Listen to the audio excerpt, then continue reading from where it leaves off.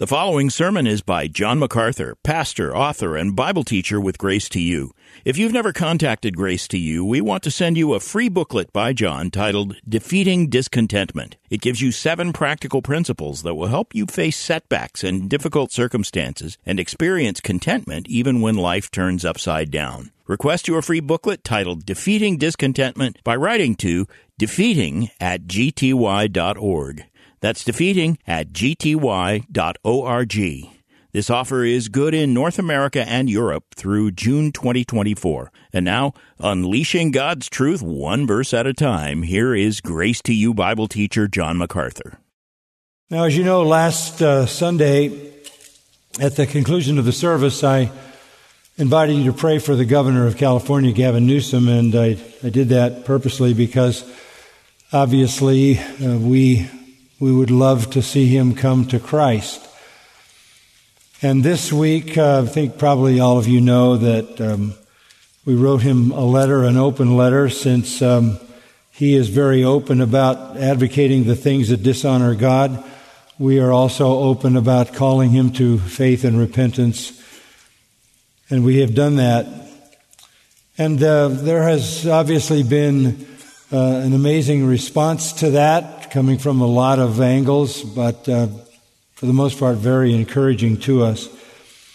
But in the light of that, I want to give you a kind of a biblical framework for confronting rulers. Some have questioned, why would you do that? And I want to show you how this is the calling of the church, as it has been for God's people throughout redemptive history. And we need to start at the beginning. And for us, the beginning would be then, what is the mission of the church in the world? What are we supposed to be doing here? You might think that we're supposed to be providing entertainment for unbelievers. If you just took a look at the church superficially, you might think that we're supposed to have some kind of manipulative power on the levers of authority and influence in the world if you looked at the political preoccupations of Christians and churches, but you would be wrong on both counts. The church exists in the world really with one mission, and that is defined for us in the Great Commission. Listen to the words of our Lord himself. He defines for us our responsibility, and I'll use 3 passages that are familiar with you. First, Matthew 28:19 and 20. The command to his followers is this: go, therefore, and make disciples of all nations, baptizing them in the name of the Father and the Son and the Holy Spirit, teaching them to keep all that I commanded you, and behold, I am with you always, even to the end of the age.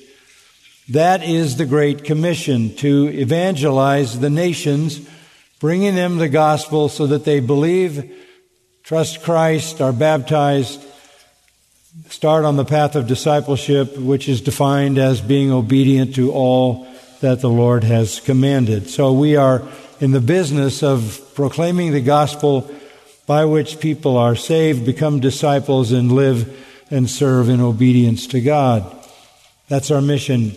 Our Lord's words in Luke 24, verses 46 and 47, give us another angle on the same commission. He said to the disciples,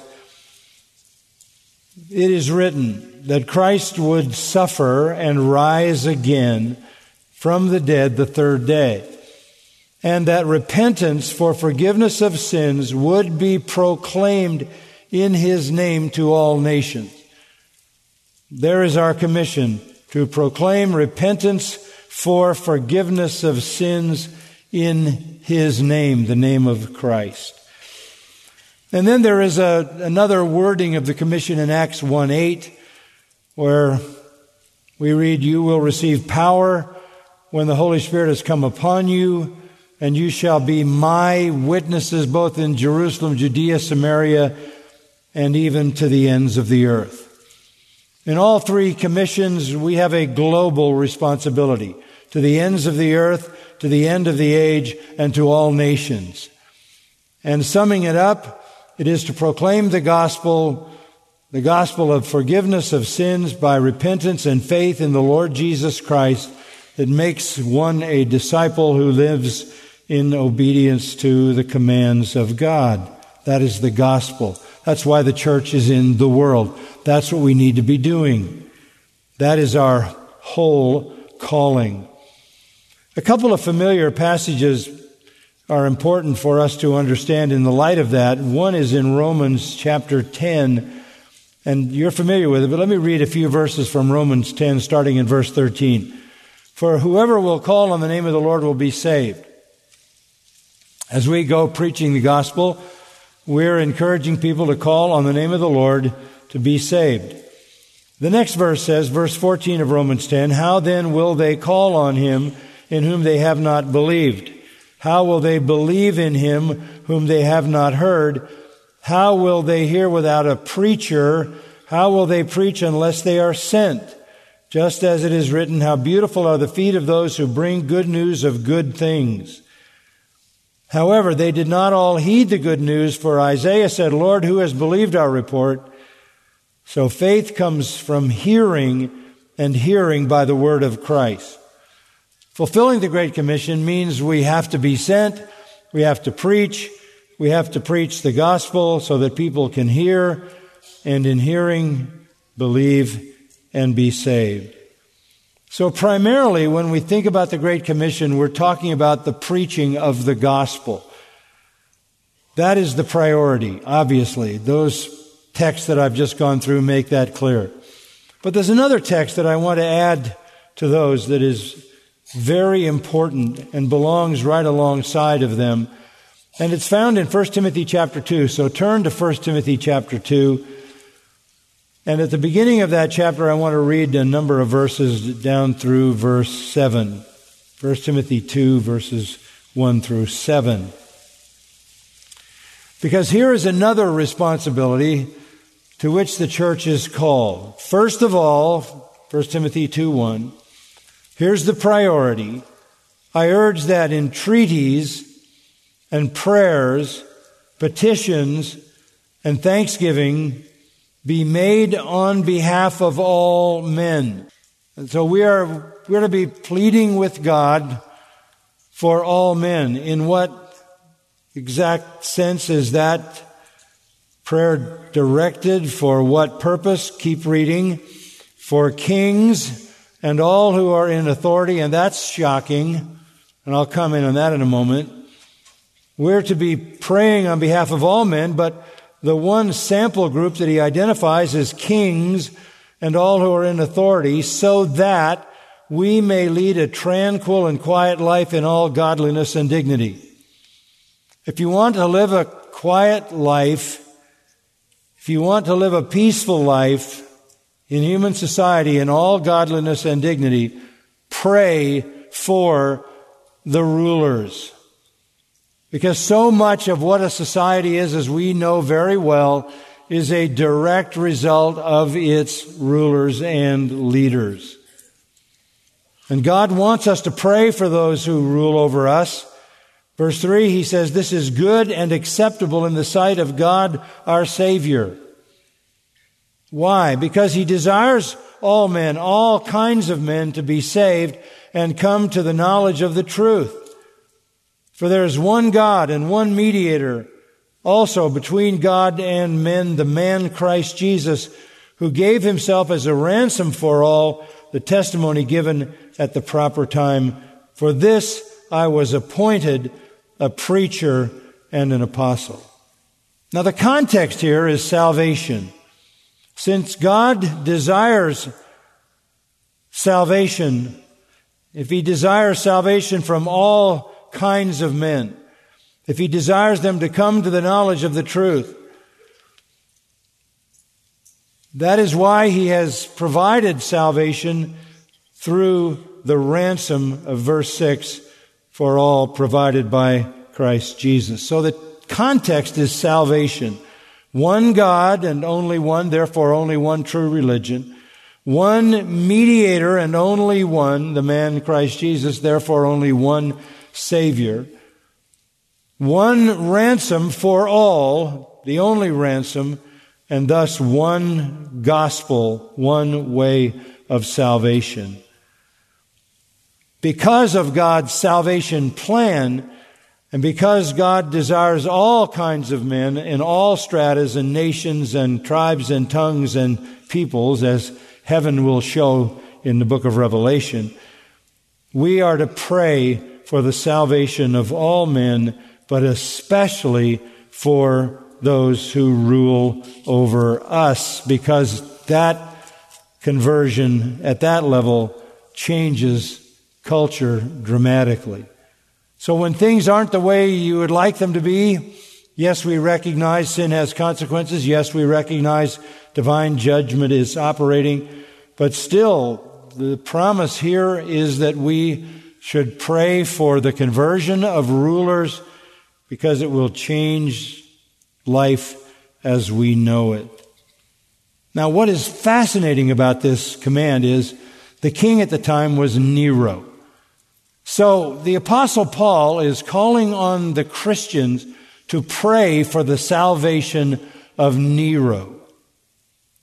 Why is that so strange? Because Nero was as wretched a ruler as would be possible or conceivable.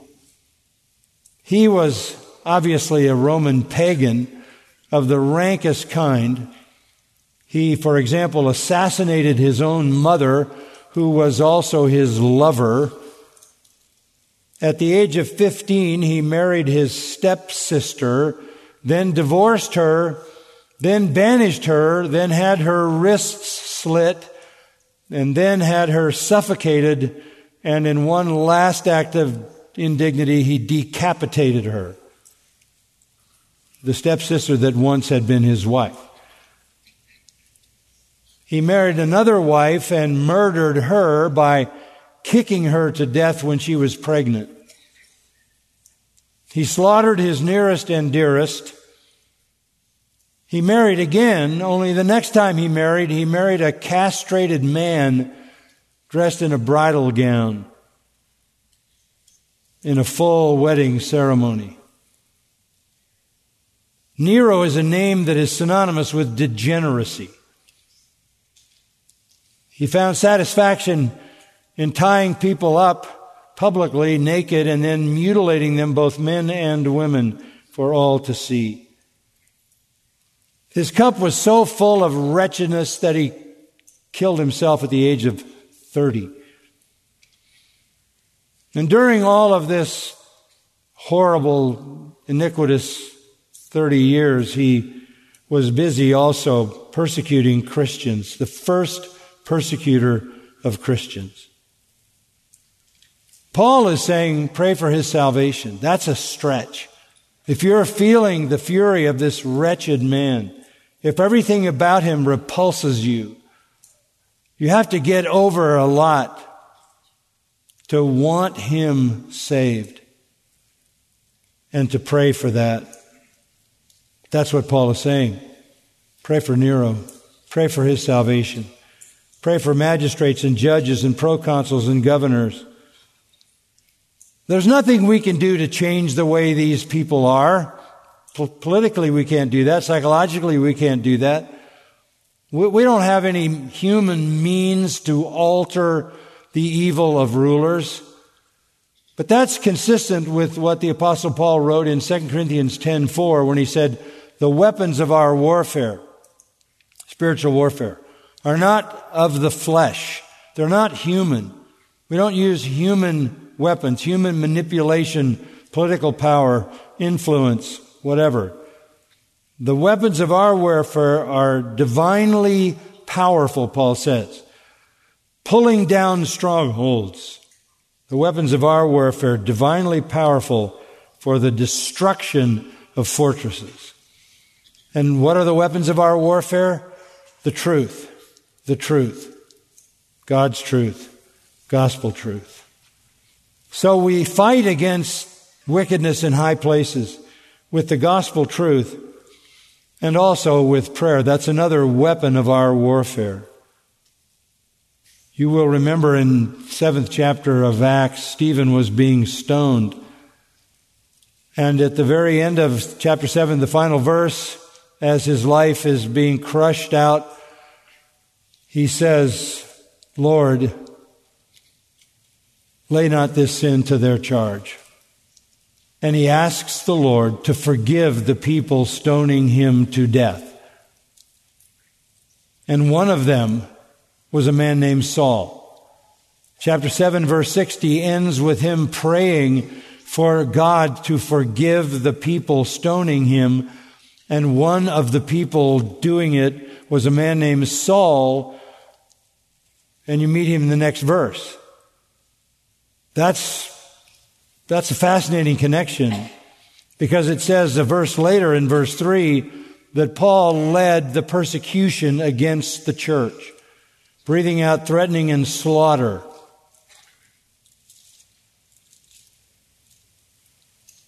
Chapter 8 shows him persecuting. In chapter 9, you have his conversion. Could it not be that the conversion of Saul in chapter 9 was in part an answer to the prayer of Stephen? God uses means. The effectual fervent prayer of a righteous man avails much. Stephen prayed for forgiveness for those who took his life. Within a 2-chapter span, that prayer was answered in the salvation of Paul. Just so you know, he would not be one that you would want to pray for any more than you'd want to pray for Nero. But God saved Paul. And then in the 16th chapter of Acts, you remember Paul and Silas were in jail. They were singing hymns and praying. Who do you think they were praying for? Well, if they knew the words of Jesus, and they certainly did, they would remember that Jesus said, "Blessed are you when men persecute you." They would remember that Jesus said, "You're never more like God than when you pray for your enemies." And so no doubt in their singing and praying as prisoners in stocks in Philippi, they were including in their prayer the jailer. And you know the rest of the story. The rest of the story is that the jailer came to faith in Christ. So you have Stephen praying for the people that are killing him. You have Paul and Silas praying for the men who have locked them in stocks. And their prayers seem to attach directly to the salvation of the Apostle Paul and the Philippian jailer. So we need to know that this is God's calling for us. Though it may seem hard, though there are a lot of things we don't like about the people in power over us, we would do an act of disobedience against our calling if we did not pray for our rulers' salvation. And that goes not only for governors, but all rulers, all the way to the presidency and across the world.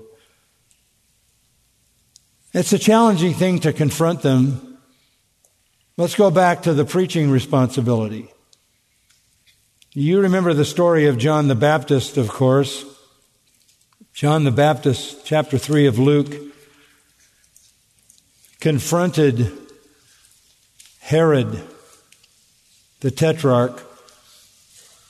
John was preaching the gospel, Luke chapter 3, verse 18, to the people, John the Baptist. And when Herod the Tetrarch was reprimanded by him because of Herodias, his brother's wife, and because of all the wicked things which Herod had done, Herod also added this to them all: he locked John up in prison. Herod was the king at the time. He was a wretched man. His connection to Herodias, his brother's wife, was incestuous. He had stolen her away from another. And John confronts him for his wickedness, which he had done. And John was summarily locked up in prison. If you go to Matthew 14, you read the rest of the story, and over this, John lost his head. His head was served on a platter to Herod. It cost John his life to be honest with a ruler, to present the truth to a ruler. It cost Jesus his life to present the truth to a ruler. He spoke to Pilate. He spoke to Caiaphas. Collectively, they all came together and had him executed. And then there was Paul. In the 9th chapter of the book of Acts, where we have the account of his conversion, there's a comment there that is tied into his calling. It's a very direct comment. Chapter 9 and verse 15. The Lord said to him, to Ananias, after the Damascus Road conversion, the Lord says about Paul, he is a chosen instrument of mine to bear my name before the Gentiles and kings and the sons of Israel. For I will show him how much he must suffer for my name's sake. He was called to go in front of kings. And mark it down, government is the ultimate persecutor of the church. Always has been, because it has the power of prison and the power of death.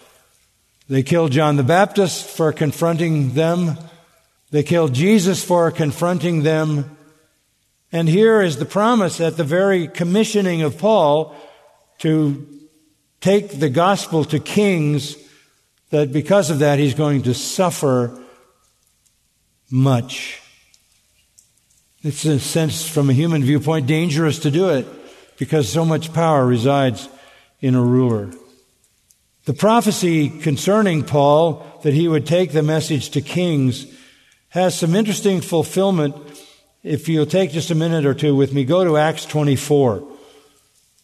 In Acts 24, we find that Paul, now a prisoner, about to be shipped off to Rome, where he would be executed under the authority of Caesar. But for this moment, in the 24th chapter of Acts, he is still in the land of Israel, but he is a prisoner.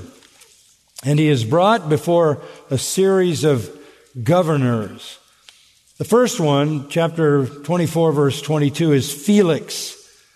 And Felix had an exact knowledge about the way, which was a reference to the Christian gospel. Somehow Felix had gotten the word of the message concerning Jesus, his death, his resurrection. So in verse 24, some days later, Felix arrived with Drusilla. Drusilla was an illegitimate wife, a wife of fornication and adultery, who was seduced by a sorcerer away from her husband to become the wife of Felix. Felix arrives with this woman, his wife, who was a Jewess, and sent for Paul and heard him speak about faith in Christ Jesus. If you sent for Paul, that's what you were going to hear. Paul came and spoke about faith in Christ Jesus to Felix. His message is delineated in verse 25. He was discussing righteousness, self-control, and the judgment to come. Boy, that is a direct hit. Paul was talking about righteousness, God's righteous standard. And then he was talking about self-control, or the issue of sin, the inability of the sinner to meet the righteous standard because he cannot overcome his sinfulness. And then he spoke about the result of that, the judgment to come. Righteousness, self-control, and judgment. And the result was Felix became terrified and said, "Go away for the present, and when I find time, I'll summon you." He was terrified. He was such a low life that at the same time also, verse 26 says, he was hoping that money would be given him by Paul. Part of politics, isn't it? Bribery. A wretched soul. But Paul confronted him with righteousness, sin, and judgment. He was succeeded in verse 27 by the next governor, Porcius Festus, and Paul goes before him. Chapter 25, go down to verse 10. Paul is talking to Festus. He says, I'm standing before Caesar's tribunal where I ought to be tried. I have done no wrong to the Jews, as you also very well know. If then I am a wrongdoer and have committed anything worthy of death, I do not refuse to die.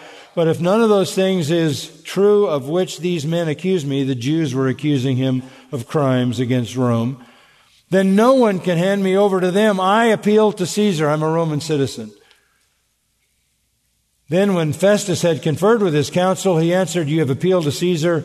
To Caesar you shall go.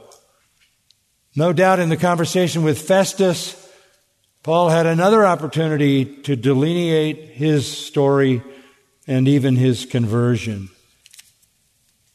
The next ruler that he faces in chapter 26 is a man named Agrippa. Go down to verse 19. Paul is brought before this man who has the power of life and death over him if he chooses to exercise it.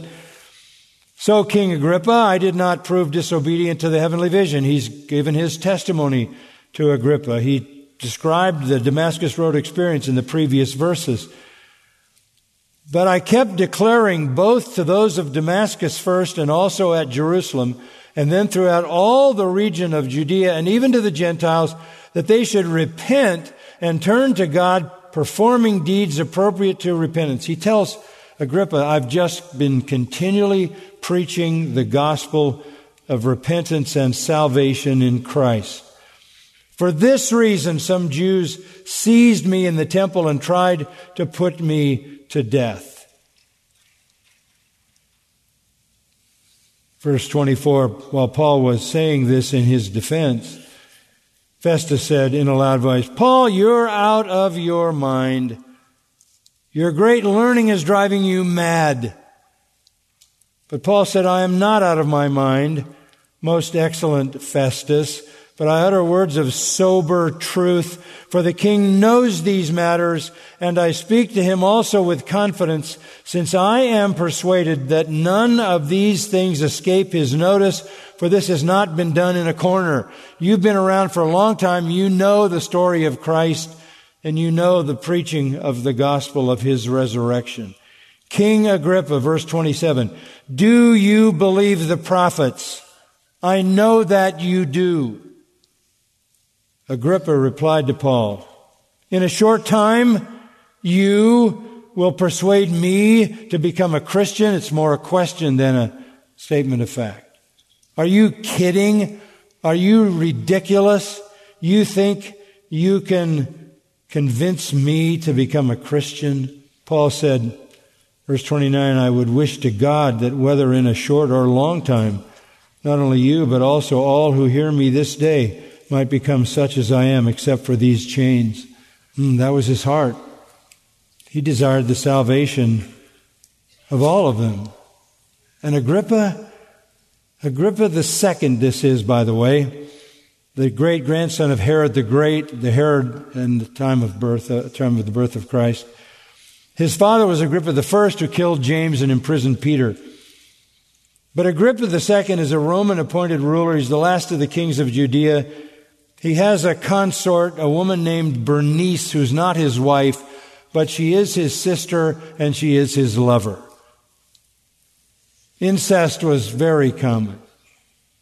She and him are also the siblings of Drusilla, the seduced wife of Felix. They're a very wretched group. By the way, Bernice, his sister and lover, according to Roman history, had many, many lovers, but always returned to her brother. Now, we don't have any record of any repentance by any of these. There was scorn that came out of Agrippa. So you might ask the question, was there ever a ruler who, hearing the gospel, responded positively? And the answer is in the 13th chapter of Acts. 13th chapter of Acts. And Paul is on the Isle of Cyprus. And you can go down to verse 6. They went through the whole island as far as Paphos. They found a magician, a Jewish false prophet whose name was Bar-Jesus,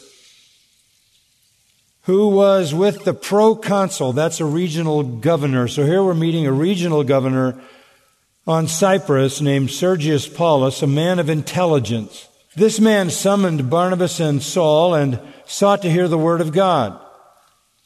But Elymas, the magician, which is just another name for Bar-Jesus, was opposing them, seeking to turn the proconsul away from the faith. So Paul is evangelizing the proconsul, and this demon-possessed sorcerer is countering that evangelism by representing the devil. But Saul, who was also known as Paul, filled with the Holy Spirit, fixed his gaze on this sorcerer and said, "You are full of all deceit and fraud, you son of the devil, you enemy of all righteousness. Will you not cease to make crooked the straight ways of the Lord?" You're twisting and perverting the truth, which is what Satan does. He tries to be disguised as an angel of light. So Paul unmasks this demon-possessed antagonist. In verse 11, he does more than unmask him. "Behold, the hand of the Lord is upon you, and you will be blind and not see the sun for a time." And immediately a mist and a darkness fell upon him, and he went about seeking those who would lead him by the hand. Then the proconsul, Sergius Paulus, believed when he saw what had happened, being amazed at the teaching concerning the Lord.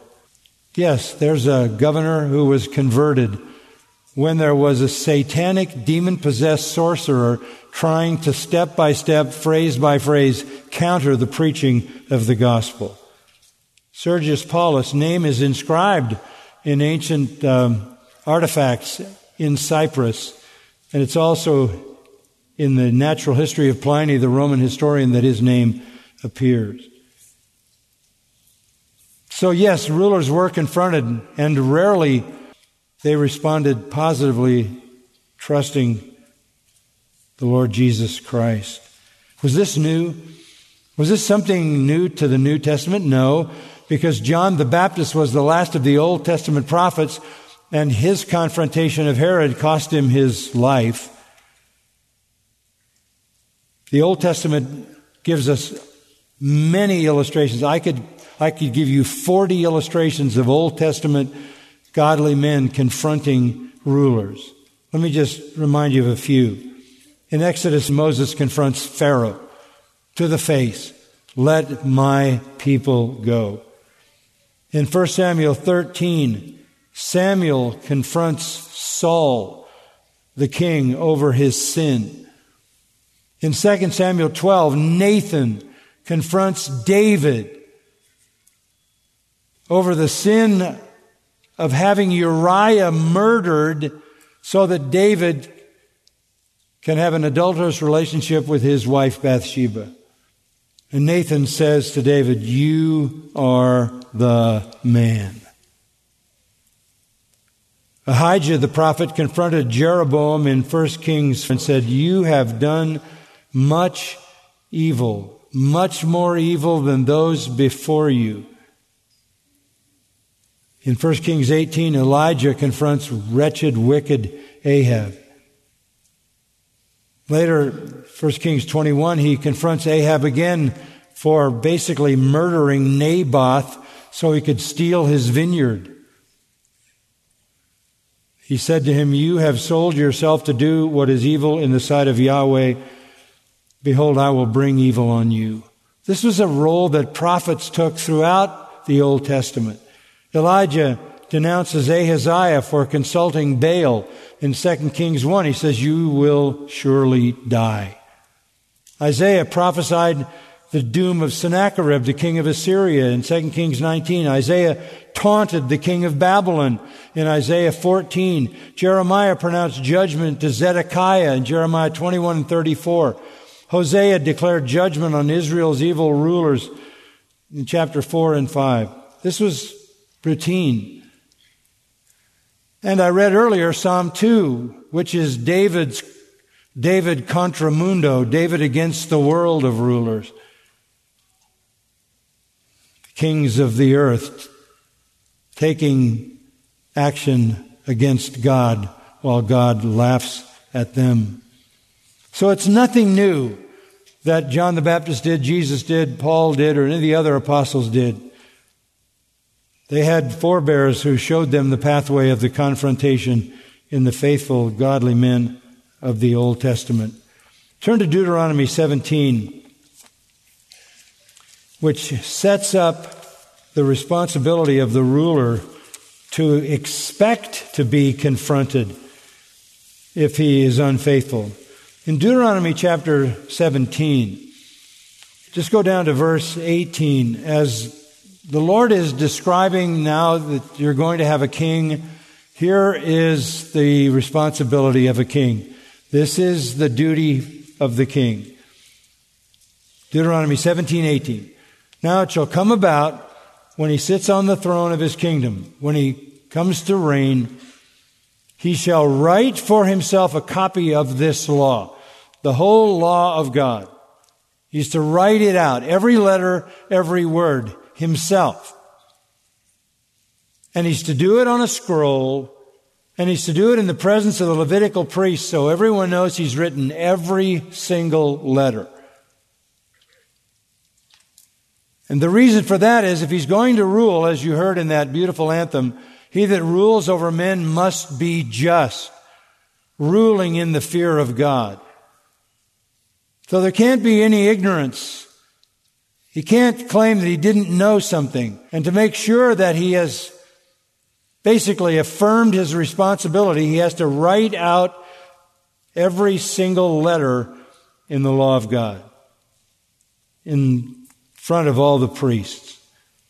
It shall be with him, and he shall read it all the days of his life. He's got to continually be reading the law of God so that he stays on track, that he may learn to fear the Lord his God by carefully observing all the words of this law and these statutes, that his heart may not be lifted up above his countrymen, that he may not turn aside from the commandment to the right or the left, so that he and his sons may continue long in his kingdom in the midst of Israel. You want to have a long reign? Stay faithful to the Scripture. You have to write it all out. You have to continually read it, and you must obey its statutes. Well, they got in the promised land, and it didn't go that way, did it?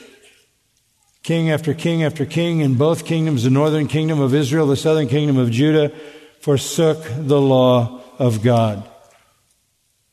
They forsook the law of God, and they led the people into idolatry and all manner of sin and evil, which then set up an inevitable confrontation by those who were the stewards of the revelation of God to confront those disobedient kings who had violated their oath. The king's oath was to be faithful to the word of God. In fact, the word of God disappeared and it wasn't discovered. We find in 2 Kings chapter 22 until King Josiah, many years later, found the law and restored the law to its place. And Josiah brought righteousness back. So this has always been God's plan. So in the Old Testament, you had prophets confronting unfaithful kings over and over and over and over and over again. And as we saw, you had the New Testament model of John the Baptist, Jesus, Paul, the other apostles doing the same with authorities. But even in church history, and here's a little from church history. Around the year 150, the Christian apologist Justin Martyr wrote an open letter to the Roman Emperor Antonius Pius. And in that letter, he defended the truthfulness of Christianity and argued that the Roman government should stop persecuting believers. 150, just say 50 years after the death of the Apostle John. Around the year 155, there was a renowned pastor in Smyrna who knew John by the name of Polycarp, who stood trial before a Roman governor. He was accused of being a Christian, and he was urged to recant. Polycarp refused to do that, reiterated his allegiance to Christ, and urged the governor to repent or face the eternal fire of God's judgment. In a generation after Polycarp, an author named Tertullian wrote an apology of the Christian faith also. They called the Roman government to end their unjust persecution of the church. In the 4th century, another famous pastor from Alexandria named Athanasius boldly defended the doctrine of Christ's deity. He was banished by the Roman powers for at least 17 years, but he refused to be intimidated or to compromise because of governmental pressure. In the 5th century, the golden-mouthed John Chrysostom, the great preacher of Constantinople, confronted the empress for her worldly, sinful lifestyle. He was banished and on his way to exile died.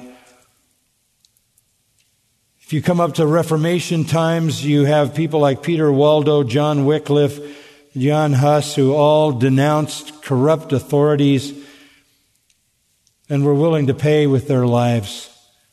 In 1521, Martin Luther took his stand, telling Emperor Charles V, the most powerful man in Europe, that he must repent and that Luther would never recant, because to do so would be to go against the Word of God, which Luther would never do. As a result, Luther was declared a notorious heretic and would have been executed if they could find him. 1529, at the Diet of Speyer, a group of evangelical princes within the Holy Roman Empire wrote a letter of protestation in response to the emperor's attempts to outlaw the Reformation. And because of that, they became known as Protestants.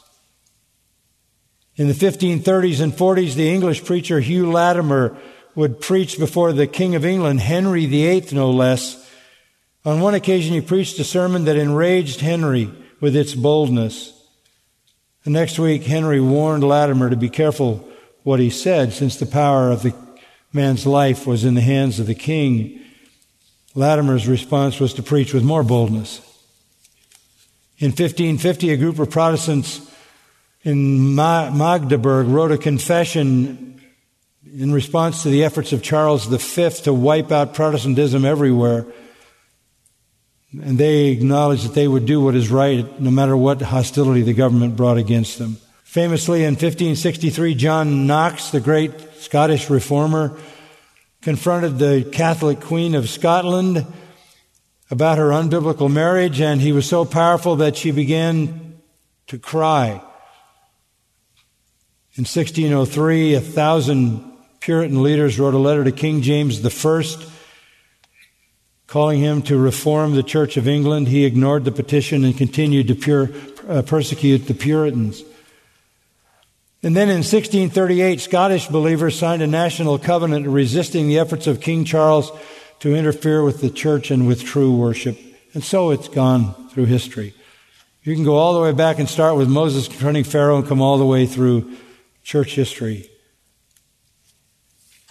In fact, it's only in the modern era that the church has not done this. How sad is that?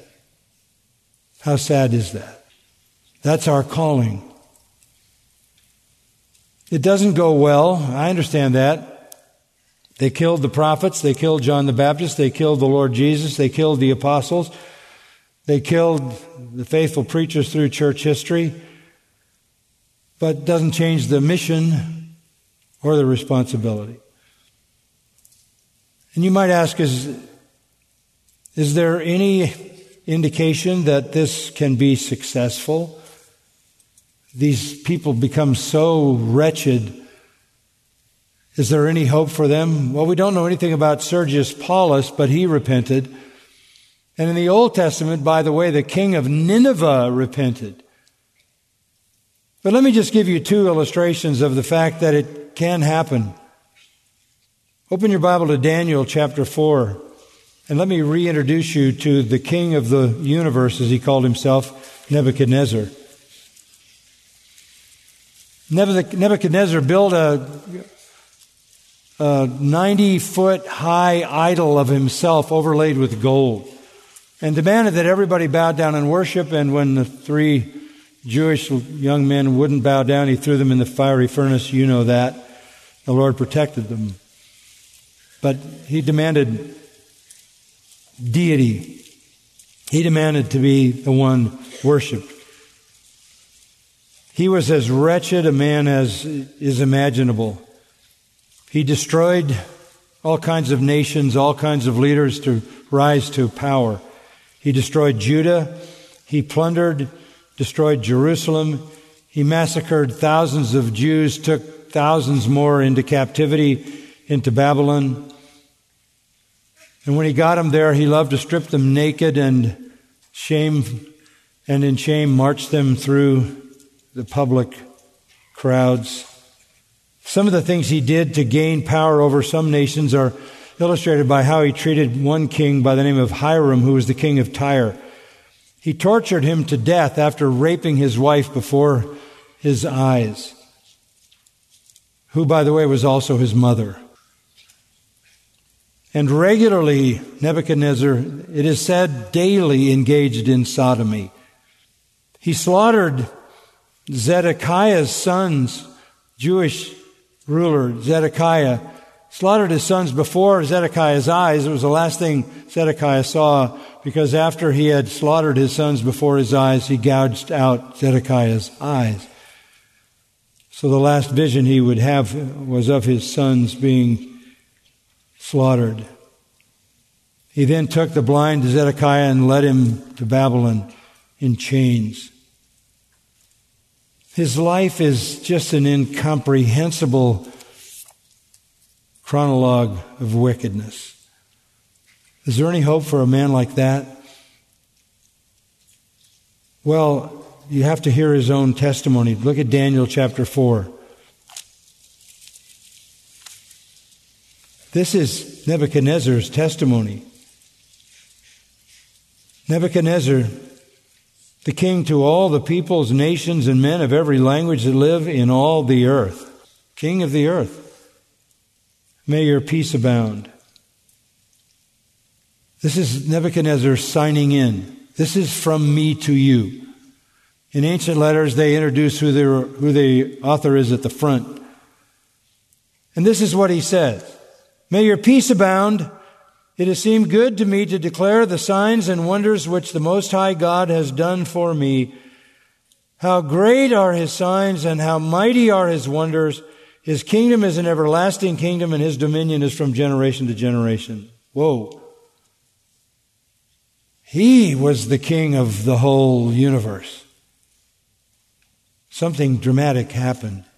Here's his first person testimony. And you can see it in verse 4. I, Nebuchadnezzar. Verse 5. I saw a dream. And you go through that whole chapter and he gives this amazing testimony about a dream and about finding Daniel, who interpreted the dream. And the dream, as you remember, was bad news for him. Really bad news. He was told, go down to verse 24. Here is the decree of the Most High. Verse 25, that you be driven away from mankind and your dwelling place be with the beasts of the field, and you be given grass to eat like cattle, and be drenched with the dew of heaven. And 7 years will pass over you until you recognize that the Most High is ruler over the realm of mankind and bestows it on whomever he wishes. In verse 27, therefore, O king, may my advice be pleasing to you, says Daniel. Break away now from your sins by doing righteousness, and from your iniquities by showing mercy to the poor, in case there may be a prolonging of your prosperity. Daniel's interpreting the dream, saying it's not looking good for you. 7 years you're going to have what psychologists call boanthropy, like lycanthropy. And this is not going to be some personal selected identity shift. You're going to think you are a cow for 7 years. 12 months later, verse 29. It hadn't come to pass, and Nebuchadnezzar was feeling pretty good about himself. He was walking on the roof of the royal palace in Babylon. The king reflected and said, Is this not Babylon the Great, which I myself have built as a royal residence by the might of my power and for the glory of my majesty? Pride. And while the word was in the king's mouth, a voice came from heaven saying, King Nebuchadnezzar, to you it is declared, sovereignty has been removed from you. And you will be driven away from mankind, and your dwelling place will be with the beasts of the field. You will be given grass to eat like cattle, and 7 years you will be unable really to enter into civilization again. You will live like an animal until you recognize that the Most High is ruler over the realm of mankind and bestows it on whomever he wishes. Immediately the word concerning Nebuchadnezzar was fulfilled. And he was driven away from mankind and began eating grass like cattle. And his body was drenched with the dew of heaven until his hair had grown like eagle's feathers and his nails like bird claws. The humbling. 7 years of it. Verse 34, at the end of that period, I, Nebuchadnezzar, back to the first person account, raised my eyes toward heaven, and my reason returned to me. And I blessed the Most High and praised and honored him who lives forever. For his dominion is an everlasting dominion, and his kingdom endures from generation to generation. All the inhabitants of the earth are accounted as nothing, but he does according to his will in the host of heaven and among the inhabitants of earth. And no one can ward off his hand or say to him, what have you done? At that time my reason returned to me, and my majesty and splendor were restored to me for the glory of my kingdom, and my counselors and my nobles began seeking me out. So I was reestablished in my sovereignty, and surpassing greatness was added to me. Now I, Nebuchadnezzar, praise, exalt, and honor the King of heaven, for all his works are true and his ways righteous, and he is able to humble those who walk in pride. What an amazing conversion, isn't it? Amazing conversion. There's one more amazing conversion, and that's King Manasseh. In the mid-7th century, Manasseh, as the story about him provided for us in 2 Kings chapter 21, so turn to it. We'll just take a few moments looking at it. It's such a powerful story. 2 Kings 21, verse 1, Manasseh was 12 years old when he became king. By the way, he co-reigned with his father, Hezekiah, for the first 10 years or so. And he wound up reigning 55 years in Jerusalem, and his mother's name was Hephzibah. Became king at 12. First 10 years he co-ruled with his father Hezekiah. Hezekiah was a godly individual. He was personally mentored by his father. Father was a good king, ruled for 29 years, destroyed the idols in the land, destroyed even the statue of the bronze serpent that Moses had raised because it had become an idol, purified the temple, reinstated the celebration of the Passover. So little Manasseh had wonderful opportunity to see the provision of God. And by the way, when he was 5 years old was when the Assyrians threatened his father's throne and the kingdom, and an angel from heaven came and slew 185,000 Assyrians to protect his people. So Manasseh had seen a lot as a child. But what does verse 2 say about him? He did evil in the sight of the Lord. Now that's familiar. If you're reading about the kings of Judah and Israel, you see that he did evil in the sight of the Lord like his fathers. Or he did good in the sight of the Lord like his father. They are all basically compared to their father, but not Manasseh. No, he did evil in the sight of the Lord according to the abominations of the nations whom the Lord dispossessed before the sons of Israel. You couldn't even use another Jewish king as an illustration of his wretchedness because it was pagan. You could only compare him to the abominations of the Canaanites. And down in verse 11 it says, his abominations were worse than all the Amorites And the Amorites had at least 16 deities, and all unimaginable wretchedness. He couldn't even be compared to any other Jewish king, the most wicked of all kings in the 330-year history of his people.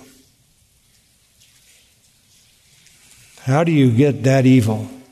Homosexuality, bestiality, child sacrifice, idolatry, polytheism.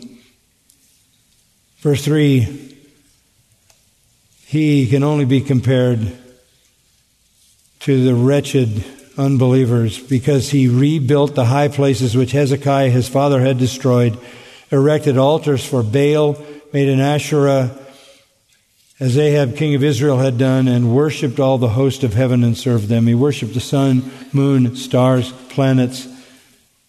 He was syncretistic. He placed altars all over the temple courtyard, even in the Holy of Holies. He filled the streets of Jerusalem with statues. He was the worst of the worst, the most ungodly. It reached those familiar proportions. After verse 5 says he built altars for all the host of heaven in the two courts of the house of the Lord, it says in verse 6 he made his sons pass through the fire. He sacrificed his sons to Molech, to Baal, to the gods. Why did they do that? Because that was the ultimate sacrifice, because you were raising a son to take care of you in your old age.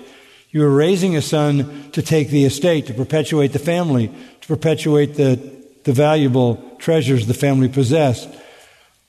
And you were so devoted to this God that you would say, I abandon everything. The greatest sacrifice I can make to you is to incinerate my son, so that I am telling you, I honor you to the degree that I abandon all security for my future in the world. That's how devoted they were. How did they get so devoted to Baal? Because they believed that Baal was the god of storms, the god of thunder, the god of lightning, and the god of rain. And if it didn't rain, then Baal was angry. And if it didn't rain, it was a question of fertility, and then it was a question of survival. And so they would go to the point where they would actually sacrifice the children they were raising to care for them in the future. Worship of Baal involved all kinds of magic and rituals and sacred prostitution, both male and female. And it was all that sacred prostitution was to arouse Baal to bring rain. Manasseh worshipped Baal. Verse 16 of chapter 21 says he shed innocent blood. Very much innocent blood, until he filled Jerusalem from one end to another. Imagine, who is he slaughtering? Prophets who confronted him? Godly people? Anybody who stood in his way? The worst. The worst. The end of the story is in 2 Chronicles 33. 2 Chronicles 33. It's a surprise ending.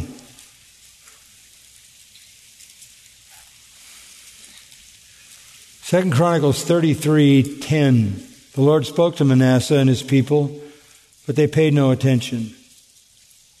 Therefore the Lord brought the commanders of the army of the king of Assyria against them, and they captured Manasseh with hooks and bound him with bronze chains and took him to Babylon.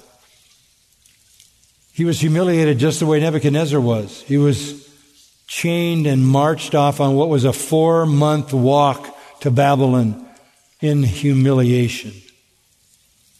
Verse 12, when he was in distress, he entreated the Lord his God and humbled himself greatly before the God of his fathers. When he prayed to him, he was moved by his entreaty and heard his supplication. Did you hear that? God was moved by his supplication, his plea, and brought him again to Jerusalem, to his kingdom. Then Manasseh knew that the Lord was God. He rebuilt. Down in verse 16, he set up the altar of the Lord and sacrificed peace offerings and thank offerings on it and ordered Judah to serve the Lord God of Israel. Nevertheless, the people still sacrificed in the high places, although only to the Lord their God. They were still syncretistic. There was only one altar. That was in Jerusalem in the temple. They had many, and so it was a syncretism that continued. The rest of the acts of Manasseh, even his prayer to God, his God, I love that, and the words of the seers who spoke to him in the name of the Lord God, which means there were people talking to him, there were prophets talking to him, calling him to repentance. All of it is part of the record of the kings of Israel. His prayer also, and how God was entreated by him, and all his sin, his unfaithfulness, and all the sites on which he built high places, idols, and erected the Asherim and the carved images before he humbled himself. Behold, they are written in the records of the Hosai. So Manasseh slept with his fathers. Manasseh is the worst. He's the worst. God humbled him, and he came to believe. You're going to see Manasseh in heaven. This is a problem. This is a problem to Judaism. I'll tell you how much a problem it is. I was reading something of the Haggadah, which is the rabbinic commentary on Scripture. And they have a hard time dealing with Manasseh, the rabbis, because it's clear in the text of Scripture that he was restored to his kingdom. And so they acknowledge that he was restored to his kingdom because of his repentance. But one of the comments of the rabbis is, but that it was a superficial repentance. It could only get him back a temporal part of his kingdom. And directly it says, he is not part of the kingdom of heaven. They rejected that. He forfeited that by his life. Why is it necessary for them to post-mortem him as a hypocrite who is not in the kingdom of heaven? Because if your system is salvation by works, he undermines the whole thing. If you can be this bad and this wretched and be forgiven and end up in heaven, the whole system collapses. You can't take the worst two that ever lived in terms of Old Testament power, Nebuchadnezzar and Manasseh, and put them in heaven without the entire system of works righteousness come crashing down. There's no grace in Judaism, but there is grace with God. Amen? One final testimony of one final person in authority. Go back to where we started, 1 Timothy 1. Back to where we started. We were in 1 Timothy 2. Go back to 1. There was another monumental conversion of someone in authority. And here is his testimony, 1 Timothy 1:12. This is Paul, the apostle. I thank Christ Jesus our Lord, who has strengthened me, because he considered me faithful, putting me into service.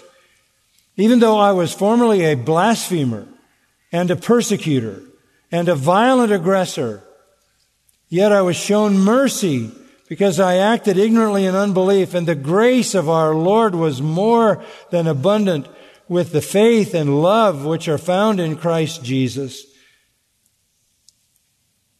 It is a trustworthy statement deserving full acceptance that Christ Jesus came into the world to save sinners, among whom I am foremost of all. Forget Nebuchadnezzar. Forget Manasseh. I'm the worst. I had authority. I had authority to imprison, to slaughter Christians. I was a persecutor. I was a violent aggressor. I was a blasphemer. No way could I be in the kingdom except that God showed me mercy. The grace of our Lord was more than abundant with faith and love found in Christ Jesus. And it is a trustworthy statement deserving full acceptance that Christ Jesus came into the world to save sinners, among whom I am foremost of all. Yet for this reason I found mercy, not so much for my sake, but so that in me, as the foremost sinner, Jesus Christ might demonstrate His perfect patience as an example for those who would believe in Him for eternal life.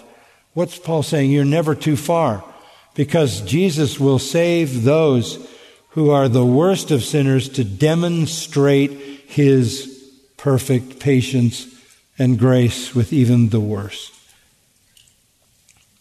And Paul concludes with the doxology, now to the King, eternal, immortal, invisible, the only God be honor and glory forever and ever. Amen.